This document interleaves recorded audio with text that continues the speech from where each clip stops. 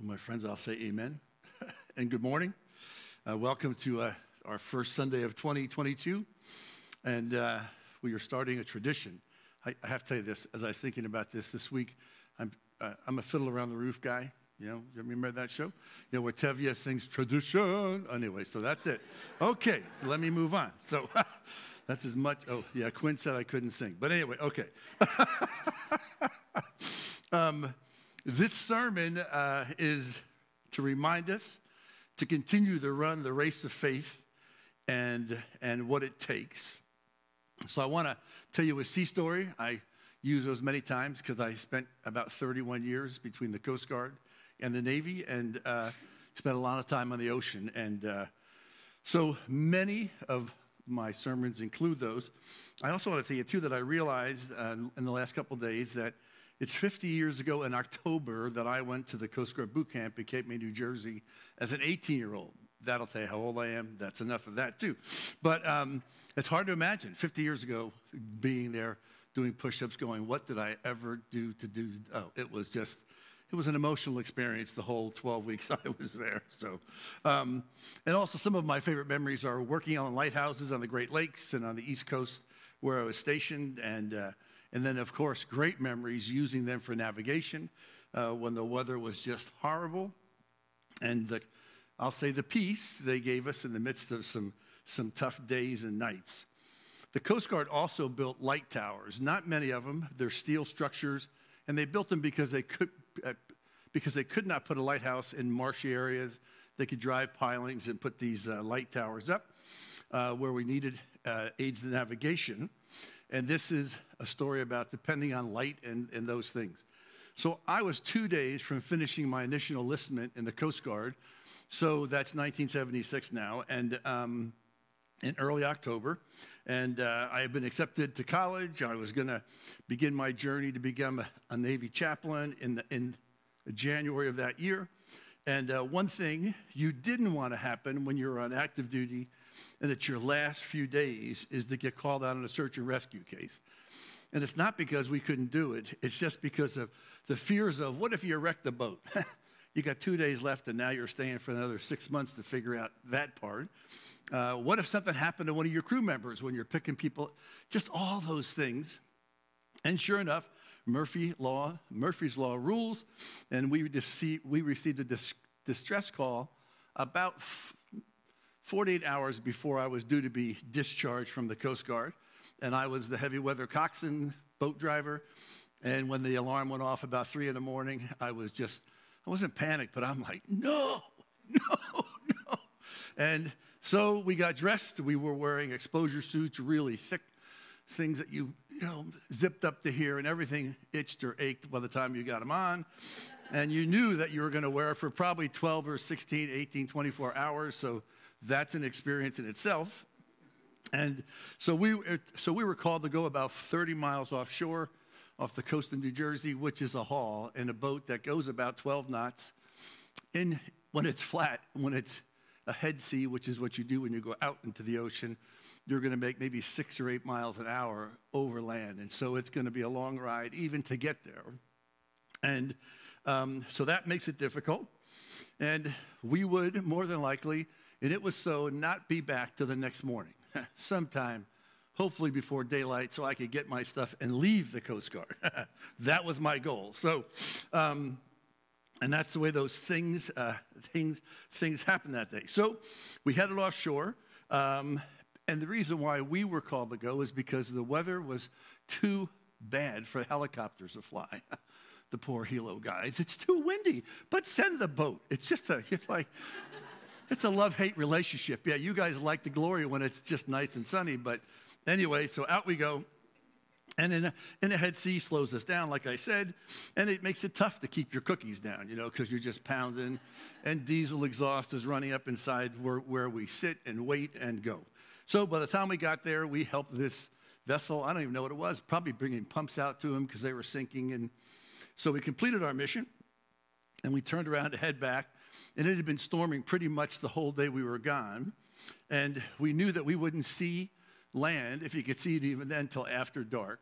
And we were kept up to speed with the the aids of navigation in our area, and the station I worked at called us and said, the buoys have been knocked off, basically knocked out of the inlet, so you won't have them to come back into the inlet when you get there. And you're like, can't get much better.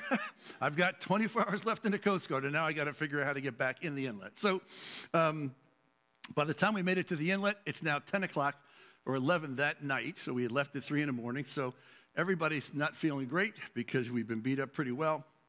And then as we get to the island I was stationed on, the town ended 6 miles from the mouth of the inlet, which means there's no lights. So when you see these lights, you know there's another 6 miles of sand going this way. And the next island south of us was deserted. So there's definitely no lights on that one. So, okay. And the only light there was a navigational tower, about 3 miles inland from the inlet, which I could see because it was probably 60 or 70 feet in the air. So we had that much to go on. The other problem is it's pitch black, no moon, nothing but roaring wind, and once we got in the inlet, the waves, there's nothing worse in a boat than riding a trough, which is in the middle of the wave, and you get rolling like this, and the boat we drove had no keel, so it was round because it was made to roll over 360 degrees. So talking about cookies, it's like you couldn't feel any better than that. So, and so as we turned our searchlights on, we're trying to figure out where we are, and it's so black that the lights just absorbed in the darkness. And where the buoys were, they marked a channel, but the channel, if it was there, we didn't know where it was. So I plotted a course from where I knew I was to that light. And I don't know what the heading was, but let's say we're going to the back door. So that's where we want to go. And we begin to make movement, and I knew we would cross at least 3 or 4 sandbars because that's just the way the inlet runs. And then the next problem we would encounter is a thing called set and drift. Set and drift. And what it means is when you are in the water, you are setting, you are in the water, and you're in a place, and you're concerned with drift, which is caused by wind, tide, current. So those things are pushing on you. And so we're trying to maintain our setting. And you might have heard this. If you left San Diego going to Hawaii, and you were 1 degree off on your compass, you'd never see Hawaii. Because you'd be 100, more than that, 300 or 400 miles north or south, depending on where you were. So as we're coming in, I wanted to go that way, but every time I pointed that way, we'd either go this way, we go this way, we go this way, and it was just a remarkable event. So maintaining the heading wasn't going to guarantee us that we were going to get to the place we needed to be. So current, tide, surf needed to be watched because it set us on a course that we didn't want to go on. And if we had not continually adjusted against those things, it would move us further away and probably put us on the ground, and we would have lost the boat. The forces that night were huge. We couldn't control any of them. We could only use our best seamanship skills and teamwork with a crew, 1 member on each side, and I'm in the middle driving. We're listening because you can hear when the water gets shallow, the water runs faster. You can hear things that are remarkable, which help you. We were looking, couldn't see much except for the light, thank the Lord. And we're continually assessing the concept head on a swivel is where the Navy uses that quite a bit to give us the best possibility to enter into the bay so we could go home. So we started, and the next thing I knew, it took about 45 minutes, but it seemed like it was minutes. We were at the position where we were almost a mile off that light, which meant the waves had stopped, and it was quiet. And it was the weirdest thing in the world. You could hear engines, and it's like, we're looking around like, we made it. So we're screaming like fools. Thank goodness nobody else is there but 3 of us. And then we turned the boat, and we went back home. So as we approach this text this morning, my desire is for us in 2022 to watch the set and drift in our spiritual lives, individually and as a church, because there are forces moving against us. I mean, personally, we heard about Charles, and his family. Those are things that we are going to encounter as long as we breathe breath. So let's talk about that. And I want to talk about two things. The first one is this. This race is hard, but not without joy. It requires real and correct expectations. Let's dive into the text. And it was read for us, and we'll see if that slide shows up. That's cool. Just keep flipping the pages, Jim. The writer tells us, therefore, since we are surrounded by such a great cloud of witnesses, let us throw off everything that hinders and the sin that so easily entangles. And I will tell you, I'm reading the NIV, so if it's a little different than the ESV, that's why it is, because I'm old enough to know the day the NIV came out when I was in seminary. So it's a precious book. Okay. So he says, let us fix our eyes on Jesus, the author and perfecter of our faith, who for the joy set before him endured the cross, scorning his shame, and sat down at the right hand of the throne of God. So let me stop there. So the language that I want to highlight he says, let us run with perseverance the race marked out for us. The word run, this is not, you aren't going to go, oh, that's a deep theological thought. It just means to spend one's strength in attaining something. And the concept there, it's a marathon. That's what this picture is of the games in Rome and Greece, that we're going to take it, because the Christian life takes effort to attaining the goal of seeing Jesus. The other word there is perseverance, and the idea there is cheerful or hopeful, patient endurance. That's what that race is to be run like. So it's interesting that in the Greek word, the concept of cheerful and hopeful is included in this concept of patiently endure. That there will be good things that come out of this. There will be joy.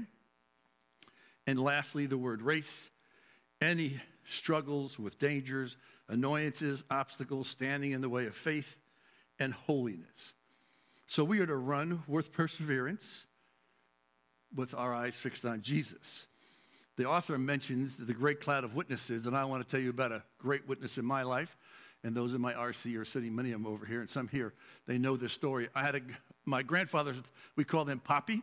He lived to be 99 years old, 11 months and 10 days. So he almost made it to 100. And if you're old enough to know Willard Scott, he used to have 100-year-old people on the whatever, ABC, NBC, CBS, whatever he was doing. And they had his picture, and he died. Short story about Poppy, born in the early 1890s, married twice. Both wives died. One, he thought by breast cancer, but they didn't know, because that's like in the early 15s or 20s. He had a son with that woman. His name was Warren. About 10 years later, Poppy married again. That wife lived about 7 years, and they lived in the tenements in Brooklyn. And then, I don't know what it was. He didn't remember. Something went through the tenement. Many people died, and his wife was one of them. So by the time he's 40 years old, he's been a single dad twice, and both his wives are gone. So what happened to Poppy in World War II? He served World War I, World War II. He served, but his son Warren, that was his name, was killed in World War II. So by the age of mid-40s, then coming on, he was about 46, 2 wives and a son, and he doesn't know Jesus yet. Okay, so about the age of 50, he's still living in New York, and Billy Graham comes with his first crusade, and Poppy accepts Jesus there. About 2 years later, he gets set up right with my grandmother Nana.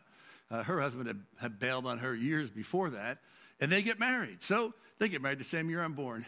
I'm a privileged child, because I had what was left of his life, we lived together. So about 43 years into his faith and my age, I stayed with him one day or one weekend, and we're having a good time. He was basically deaf, because he's 93 years old by then, but he could read lips well. I give him his paper one morning at breakfast. He notices it. Thank you. We finish eating. I go and sit in the living room. He comes in and he hands me the paper, still rolled up, Daily News, because he's in Jersey. So I looked at him, and he's looking at me. I said, Poppy, don't you want to read your paper? Because he was faithful and Daily News guy. He said, no, not now. He said, I have to read my Bible. And so I don't know what possessed me. It was not being insolent or cocky. I just said, Papa, you read your Bible every morning? He goes, yeah. So I said, have you missed a day? Don't ask me why, but I did. And he stopped, he looked at me, and he said, no. Turns around, goes into his little study.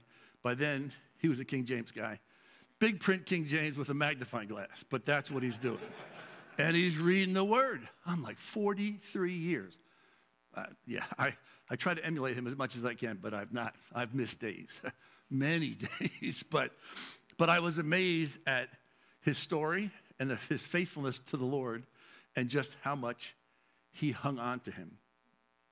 So then, based on those things, a couple thoughts. One is to run the race of faith well requires us to acknowledge running takes effort and there is joy in the journey. That's not too, I don't mean to be deep, but it's like that's what it takes. It takes effort and there's joy in the journey. And I was reminded of John 21, when Jesus meets the disciples after he's been resurrected, the boys have been fishing, they chuck the net in the water, no fish. Jesus calls them from the beach and goes, hey, other side. Okay, they throw it on the other side and the net is full. And John says to Peter, it's him. And Peter says, I'm gone. Poof, out of the water out of the boat he goes, and he's coming across the water to see Jesus. I think as they ate that meal, and you got to let your imagination go. They've been out fishing all night. They now have bread on the rocks. Smells pretty good, especially when you've been working all night. And you have fresh fish, and you have your Lord. You got to be going, this is pretty cool. So to run the race requires us to acknowledge it takes effort and there's joy. Secondly, to run the race of faith well requires us to understand it lasts a lifetime. We are running a marathon. And you have to know that you entered the race, you were entered into the race, the immediate time Jesus entered your life. There's no choice. You don't go, I want to sign up, I don't want to sign up. You were signed up. So you're in it. So either get with it or whatever. So to run the race well requires us to understand it's a lifetime. I'm reminded of John, the guy who I just mentioned, John, who wrote the book of John. One of the disciple John, who was the only disciple not martyred, did not lose his life by crucifixion or some other way. Church history tells us that John was exiled to Patmos for many, many years, and that he eventually died at Ephesus somewhere in his 90s. And I'll call them the scholars tell us that the book of Revelation was probably written about 90 AD. So that was the last thing John did. More than likely, he's in Ephesus, and more than likely, in a few years, he dies. So he had lived all that time without his brothers. He had been exiled. Everybody's dead except for John. And that was one of the things my grandfather told me. The worst part of getting to be 80 and 90 years old was all his friends had died. And he was by himself. My Nana was there, of course, and family, but all his buddies who used to have go coffee with, nobody was left. The other point about running this race and having the right expectations is this: to run the race of faith well requires continual training to understand the race marked out for us so we will not grow weary and lose heart. It requires training. In my mind, you have no choice but to train yourself, as Paul tells Timothy, to be godly. That's what you're supposed to do. That's what I'm supposed to do. Peter reminds us, be alert and sober-minded. Your enemy, the devil, prowls around like a roaring lion for someone to devour. Resist him, standing firm in what? The faith. He also says in 2 Peter, his divine power has given us everything we need for a godly life. He says, because of that, make every effort to add to your faith goodness, knowledge, self-control, perseverance, godliness, because he says if you possess these qualities in increasing measure, they will keep you from being ineffective and unproductive. Increasing measure. It's a lifetime. I will say that the one thing that Poppy did very well for me was a great prayer warrior, buddy. That guy prayed like nobody I've ever known. So that became his ministry in some ways to me. And then Peter says, But whoever does not have them is nearsighted and blind, forgetting that they have been cleansed from their past sins. That's a scary thing, my friends. And I will say in my life, young life as a Christian guy in the Coast Guard, did I forget? Yep. Didn't know what to do with the church, didn't go to church for a couple of years, and it was not a great time in my life as a young man. But God and Jesus was faithful. So as we understand this training will reveal the hindrances that the writer talks about. We need to throw off those things. These are things that are good and are helpful to others, but might not be helpful to you. They might draw your attention from the most important thing, running the race. This training will reveal what sin in our lives needs to be thrown off as well. As we evaluate hindrances and sin, we become aware of the work of the enemy, Satan, in our lives. Paul says that Satan has schemes or methods that he uses to knock us off course. So we need to be careful, we need to be aware, and we need to be, again, head on a swivel. A marathon race is a test of fitness and endurance. The race before us requires faith, stamina, commitment, and discipline in order to live faithfully. So God established the race, and we have an example, Jesus, to fix our eyes upon. We need to be aware of the forces that are at work to push us off our setting, and they are the world, the flesh, and the devil. How these work in your lives is depending on you as an individual and the past and present things we have faced. So my first point, the race is hard, but not without joy, requiring real and certain expectation, is followed by the second is the race is a group effort. You cannot run it alone because we need each other terribly. We need to remember that we are better together than apart. Our Christian life was never meant to be lived in isolation. It was meant to be lived in community. I want to show you a couple sections of Hebrews quickly, but let me give you a little background on Hebrews because we didn't talk much about that. Author is unknown, written about 60 AD, and the recipients were Jewish Hebrew believers who had come to know Christ and were under stiff persecution from two groups. The government, of course, because they were now Christians, and secondly, from fellow Hebrews. Their families, their culture was calling them back to the practices of the Old Testament, and they were encouraged to denounce Jesus, or at least participate in some of the sacrifices. And then you can do both. I think that these folks, as I read about them, they lost their families when they became Christians, when they were baptized perhaps, in the name of the Lord Jesus Christ. Their families turned their backs and never spoke to them again. They lost their inheritances. If you were any one of the men in the family and you turned to Jesus, you were dead.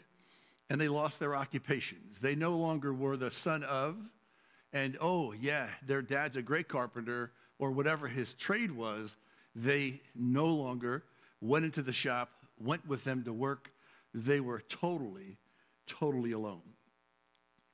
So again, we need to run this race together. And you're going to see a slide here about plurals. I love plurals. You know, people go, you love plurals. Plurals are good things. So up there, you'll see 183. I have to change that number because yesterday morning when I was going through Hebrews again, I forgot to add the 3 one another's. So there's 186 plurals in this book of Hebrews in 13 chapters. That's pretty impressive. Do the math. 10 per chapter, maybe 12 per chapter.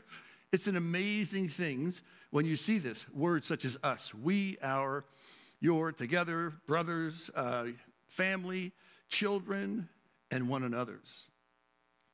If you have your Bibles or your phones, you can find it even quicker. You go back to Hebrews chapter 10, verses 19 through 25. We'll look at this one, and there are many behind it. So in Hebrews 10:19, the conclusion of Hebrews begins here and then is interrupted by the chapter on faith. But the writer says, therefore, brothers and sisters, since we have the confidence to enter the most holy place by the blood of Jesus, by a new and living way, open for us through the curtain that is his body, and since we, second plural, have a great priest over the house of God, let us, keep counting, draw near to God with a sincere heart and full assurance of faith, having our hearts sprinkled to cleanse us from a guilty conscience, and having our bodies washed with pure water. Let us hold unswervingly to the hope we profess, for he who has promised is faithful. And let us consider what? How we may spur one another toward love and good deeds. Let us not give up meeting together, as some are in the habit of doing, but let us encourage one another, and all the more as you see the day approaching. Let me just take you down to verse 32 for a moment. The writer says, remember those early days after you had received the light, when you stood your ground in a great contest in the face of suffering. Sometimes you were publicly exposed to insult and persecution. At other times, you stood side by side with those who were so treated. You sympathized with those in prison and joyfully accepted the confiscation of your property, because you knew that you yourselves had a better and lasting possession. So do not throw away your confidence. It will be richly rewarded. You need to persevere so that when you have done the will of God, you will receive what he has promised. I would encourage you to spend some time working backwards in the book of Hebrews. You will see multiple times where us and we are used. And again, we need to be together. I don't know how to say it any louder than that. I do wish that we could have a Christian boot camp for 2 weeks. Each of you take off time and work, okay? And when you go to this boot camp, you're going to do push-ups to Romans 12, 1 and 2. Therefore, okay, we're going to do it to Hebrews 12. Therefore, since we're out, how many more push-ups? Until we get the verses done. If we could get you away for 2 weeks, personally, I'd like 10. But anyway, and just fix your eyes in the fellowship of believers, on the word, on growth. I think we could do a great deal for our church. But that is never going to happen. The bottom line is this: we need each other, you need us, and we need you.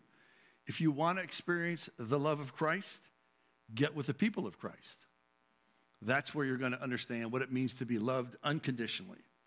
We come together to praise and encourage and exhort one another on the corporate meeting level like this is today, but it's not enough.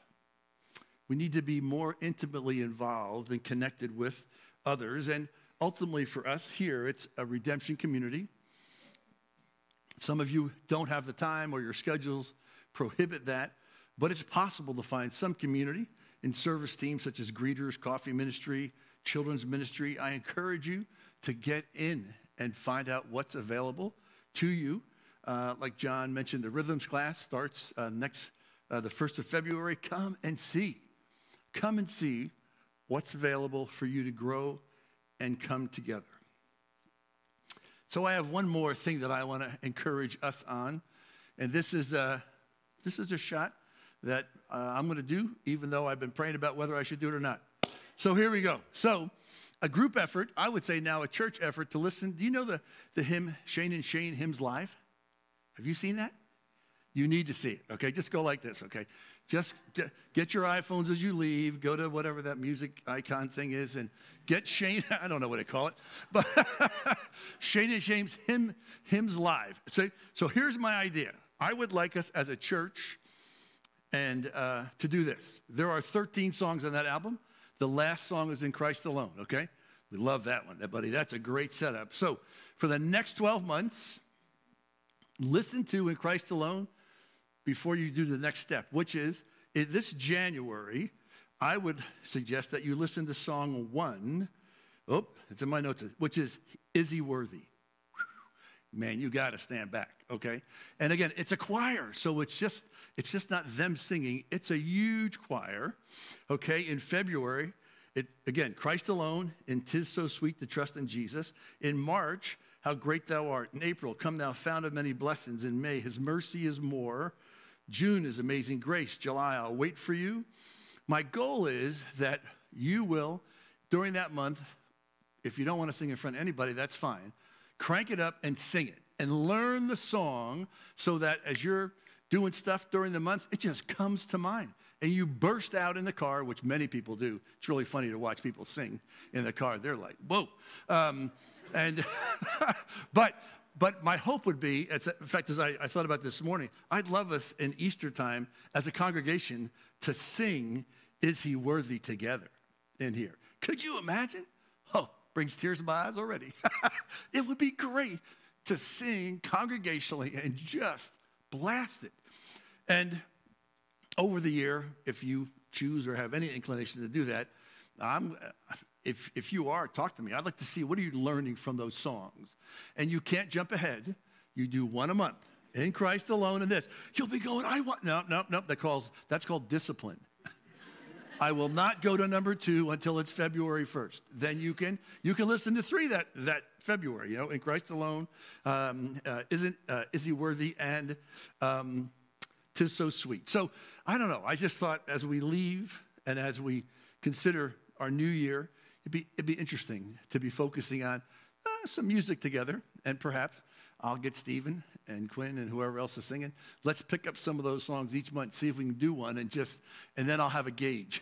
That was terrible. Please get ready for the end of the month. Only kidding. But it would be great for us to be able to sing together and enjoy with it. So let me close with this. Therefore, since we are surrounded by such a great cloud of witnesses, let us throw off everything that hinders and the sin that so easily entangles, and let us run with perseverance the race marked out for us. Let us fix our eyes on Jesus, the author and perfecter of our faith, who for the joy set before him endured the cross, scorning its shame, and sat down at the right hand of the throne of God. Consider him who endured such opposition from sinful men, so that you will not grow weary and lose heart. Let me pray for us. Jesus, thank you for your word. Lord, thanks for my friends who have come this morning. Lord, I pray that this scripture would be just forefront on their minds this year as they run the race of faith. Father, I have no idea what's going to happen this afternoon, tomorrow, or February, March, April, October, or November. But Lord, we trust you.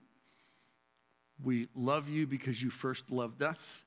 We will look to you, Jesus, for strength and hope and direction. And we will look to each other, Father, as a body for exhortation, encouragement, and hope and love when things are going pretty hard in our lives. So, Father, thank you for our time. In Jesus' name, amen.